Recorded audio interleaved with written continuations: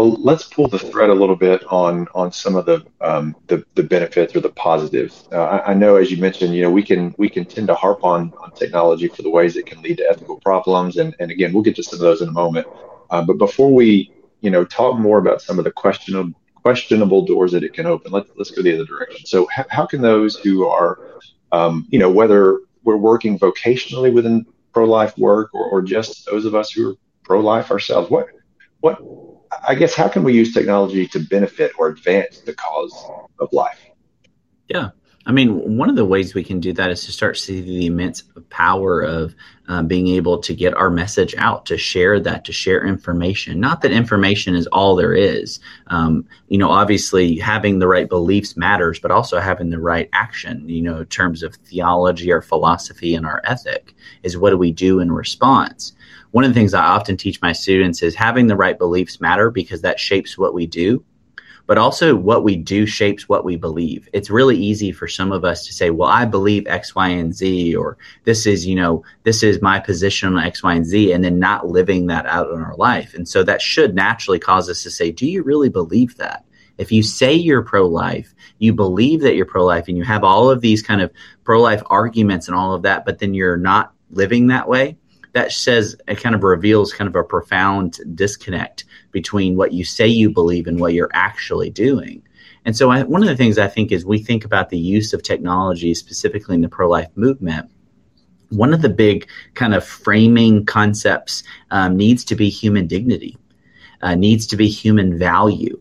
And to making sure that we're utilizing technologies to promote the value and dignity of every human life rather than utilizing technologies to dehumanize one another, whether that's on social media or even utilizing some of these tools to say, this isn't really a human being, or to utilizing kind of certain tools that augment or kind of exceed in some sense human capacity. This is a big concept called transhumanism.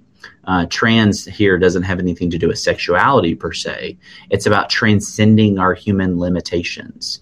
So there's a difference in terms of bioethics between kind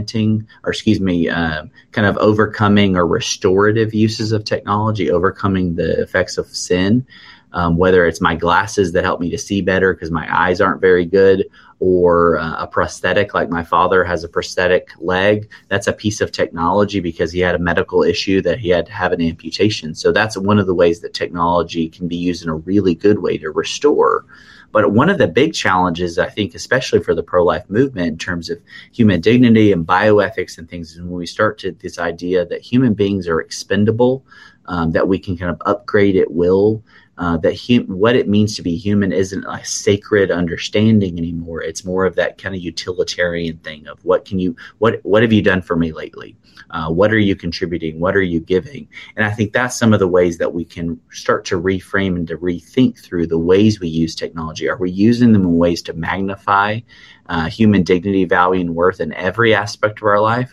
Or are we using technologies to dehumanize our neighbor, to treat people as less than they really are, which I find really interesting, especially today with a lot of the conversation around artificial intelligence, is that we're often seeking to humanize our machines. We give them names and faces and voices, and we talk about all of the advanced technologies and, from Chat GPT, which is the AI system that can write papers and respond to emails and answer all of these big things. We start to say, well, this is pretty profound. This is human-like abilities. We humanize our machines. At the same time, we dehumanize ourselves. We say, you're just a clump of cells, or you're just matter. There's no spiritual life. When you die, it's over. That's the idea, is to say, no, there's actually something bigger going on here. What it means to be human, while technology may challenge that at times, it also helps to reveal the depths of what does it mean to be human, which is what we've already said is the central concept, I think, today. And one of the central questions of all social and ethical and cultural issues is, what does it mean to be human? And the best part about when we talk about the nature of the Christian ethic, it gives us a very clear understanding. What does it mean to be human? You are created in the very image of God. You have infinite value, dignity, and worth because of how God made you and how God wants to redeem you. He wants to give you a new body, to make you a new creation, so that you can have everlasting life with him. Well, you got into some of this a bit earlier, but let's circle back and maybe spend some more time here. So, with respect to the sanctity of life, what are some of the ethical questions that our modern advancements in technology have raised? And with respect to those, how would you advise? Well, not just those in particular, but more broadly, how would you advise Christians to sort of work through some of these questions? Is there a particular framework that we should be working from that can help guide the way we think here? Yeah, I think for Christians, it's the framework of human dignity. Human dignity, the concept of dignity, is intricately tied to a religious understanding, specifically the influence of Christian ethics in society. That the idea of the dignity and value of every human life is tied to who you are as an image bearer of God. This is why we talk a lot about the Imago Dei, or the image of God. And many ethicists throughout history, whether it's from Herman Bavinck or Carl F. H. Henry, or a host of modern contemporary ethicists, talk about the nature of the Christian ethics kind of fixated on the dignity of every human being.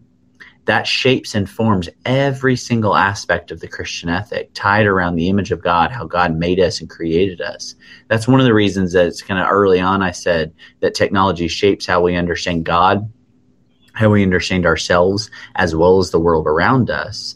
And that can have a profoundly beneficial aspect of understanding the depths and intricacies of what does it mean to be human. And so we can use technologies to magnify those things, or we can use technology to dehumanize one another, to deny the reality of dignity, value, and worth of every human being, and start treat people as that kind of expendable thing. So I think that's kind of the framing concept as human dignity. That's what I kind of framed my first book, The Age of AI. And in that book, not only talking about the nature of AI, how it's changing our perception of ourselves, how it's shaping the family, but even getting into some of the medical uses of artificial intelligence, or the profound effects on work and human dignity, or questions of privacy and data. It sounds like all of these are incredibly disconnected, but in terms of the Christian ethic, they're tied together on this understanding of the doctrine of the image of God, this Imago Dei, this understanding of human dignity, value, and worth. And so I think that should be the framing lens through which we see all of these advances. Are we magnifying and upholding the value and dignity of every human life? Or are we seeking to dehumanize and to mitigate that? And I think that's one of the best kind of frameworks, is this concept of human dignity. And that applies obviously through the pro-life movement of standing up for the preborn, standing up and protecting and caring for vulnerable mothers and fathers, and promoting the family and human flourishing and the common good in that sense. But even over to other types of technologies, about technologies like the abortion pill. I'm talking about how technology has given us the ability to take the life of the unborn, or the preborn, very early on, in early stages of development. That wasn't possible before the advent of the pill. And so you can see right there how technology alters how we see the world around us, giving us the ability to do things that once weren't possible. If a woman was pregnant even 80, 90 years ago, chances are she was going to carry that baby to term if she stayed healthy and the baby stayed healthy, by and large.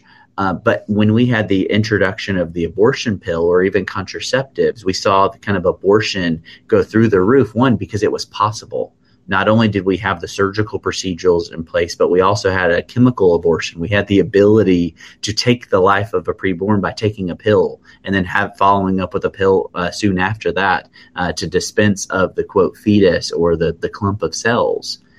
And so technology gives us this ability to kind of alter the world around us, to shape things that once weren't possible. And so I think when we take that framework of human dignity that we talked about, and let that be the framing aspect of how we utilize technologies, how we develop technologies, and how we think through a host of these ethical and moral issues, I think that is the best way that Christians can approach a lot of these questions. And that where we start to see a more holistic pro-life movement that's not just about the preborn, but it's not less than that. It's actually much more than that, to see the value and dignity and worth of every human being. Why? Because they're created in the very image of God, and nothing is going to change that, not the most advanced machine or technology, or even the ways that we can utilize these things to dehumanize our neighbors. as we sort of start to wind down here, the advancements in technology aren't they're not slowing down anytime soon, right? They're sort of it seems like uh, they're just speeding up. So as we kind of look forward, what with respect in particular to the issue of the sanctity of life and human dignity, what technologies might be coming down the pike that we need to be prepared for as Christians?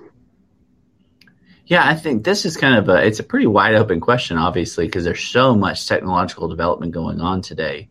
I think in terms of biotechnologies or biomedical technologies, we're starting to see a lot of use of even artificial intelligence or even computer augmentation or upgrading of humans. We see companies like Neuralink who are talking about implanting a chip into your skull that gives you the ability to connect with the internet or have all this information in a process. And there are a lot of ethical questions that we need to address about this idea of upgrading humanity, of increasing our output or increasing our abilities, as if that's what dictates our value, dignity, and worth. That's a very, as we talked about earlier, utilitarian mindset.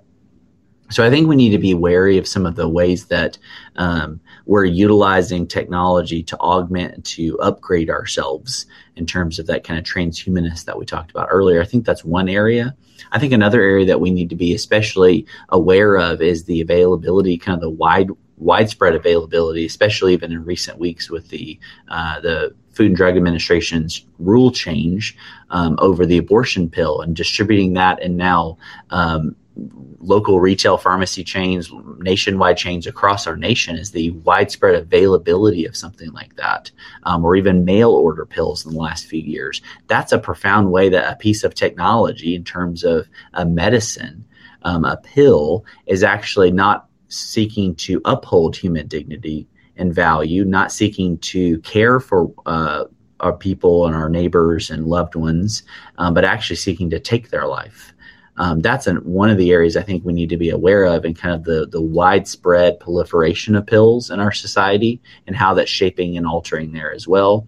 And I think some others that we need to be aware of, and kind of on a different spectrum in terms of even social media. Social media is not going anywhere. It's not something that you can completely, some may be able to completely avoid, most of us can't, and we can utilize these tools for good. But the way that technology shapes the way we see each other, as an us versus them, I write a lot about this kind of polarization and the tribalization of our day, and not having those kind of in-person and flesh relationships of recognizing who people are, that they're people. While we may disagree with them on a couple issues, we may actually have a lot more in common than we think. But social media kind of pulls us into these bubbles, into these isolation, these kind of vacuums where we don't see things very clearly. We don't see people as created in the very image of God. So there's a host of different issues at stake here. I think some of the most pressing, though, are those biomedical technologies that are coming, especially in the realm of medicine and biotech and transhumanist kind of thought. I think some of those are the very important technologies that we need to be aware of while we focus on issues like social media. And I think that's helpful. There's so much more going on there. And that's one of the reasons, kind of the heartbeat and kind of a passion for me, is to see a retrieval and a resurgence in Christians stepping into questions of bioethics. It's much more than abortion. It's never less than that. But there's so much more going on in terms of how we magnify or uphold the value and dignity of every human life, and how the Christian ethic speaks deeply to all of these kind of pressing questions of aging and death and transhumanists and upgrading our bodies, and just a host of issues that we need to think through from the grid of Christian ethics.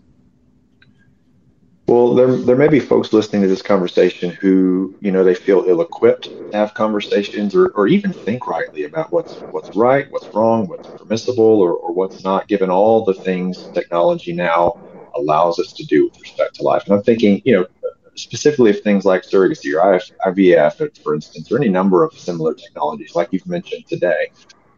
So what resources would you recommend for folks who want to get a better grasp of this issue? And feel free here as well to give a plug for your books and tell listeners where they can find them. Yeah, for sure. Well, in terms of technology proper, I think when we're talking about navigating some of the big technological challenges of our day, we need to have a solid grasp of what technology is and how it's forming and shaping. I do that in the Following Jesus in a Digital Age book. I also do that in the book that you had mentioned at the opening, The Digital Public Square, about Christian ethics in a technological society. Both of these books are going to be a little bit more tied to like social media and internet culture, but in them I present kind of a baseline understanding, a Christian vision of technology, or to put a fancy term, kind of an academic term, a Christian philosophy of technology. Don't let that scare you off, though. Philosophy is not some like weird discipline that, just talk about a whole bunch of kind of random things. It's actually talking about a way of life, the way that we understand the world around us and the path and pursuit of wisdom, which is very, very applicable to all of our lives in every single aspect. And so both of those books, I kind of cast a Christian vision of technology and how we should think about it and how it's shaping and forming us. Getting into some of the kind of baseline, even bioethical questions. One of the things that I have the privilege of co-editing is a new series called Essentials in Christian Ethics. The first volume will be out later this year, and then in the next couple years, we'll have up to 9 volumes that are going to be debuting. One of those is on bioethics. But there's a lot of kind of primers on bioethics that I think would be really helpful. One is called Bioethics. It's by Gilbert Meilander. I think that's a really, really helpful kind of introduction to some of those. Most introductions to ethics, specifically Christian ethics, are going to navigate some of those type of questions. A very helpful volume I recently reviewed at the Gospel Coalition is called Ethics is Worship. It's by Evan Leno and Mark Liederbach. It's a new book. It's a pretty big sized book, but they have whole chapters kind of dedicated to issues of IVF and IUI, to surrogacy, and even questions of like test tube babies, and how do we navigate some of those type of questions that seem futuristic and far off, but those are the questions that we're dealing with right now in the field of bioethics. So I would say Gilbert Meilander's kind of bioethics primer for Christians, I think, would be really helpful. I think a larger kind of framework book, something like Ethics is Worship by Leno and Liederbach, could be really helpful. And then specifically with some of the technology stuff, my volume, The Digital Public Square, as well as my first book, gets into some of those kind of AI and transhumanist questions. And that one's called The Age of AI, Artificial Intelligence and the Future of Humanity. That one was published with Zondervan. Let me say a couple of things real quick. First, thank you for coming on the podcast. It's been a pleasure having you on. And secondly, thank you for the work that you're doing on this topic. It'll only get more complicated, more critical for Christians to think clearly and Christianly about technology and all the questions it will inevitably raise. And you are an expert voice that we can trust to help with that task. So thank you for the work you do. It's vitally important. Keep up the good work. Thank you so much, Jordan. I really appreciate you having me today. And thank you to our listeners. As always, let me encourage you to subscribe to the podcast if you haven't already, and leave us a review if you feel so inclined. We'd appreciate that. And likewise, if you're interested in helping to support the Love Times 2 project financially, you can visit our website at lovetimes2.org/give. That's LOVEX and the number 2.org/give. And from there, you can commit to giving whatever amount works best. Once again, thanks for tuning in. And remember, change the culture and the politics will follow.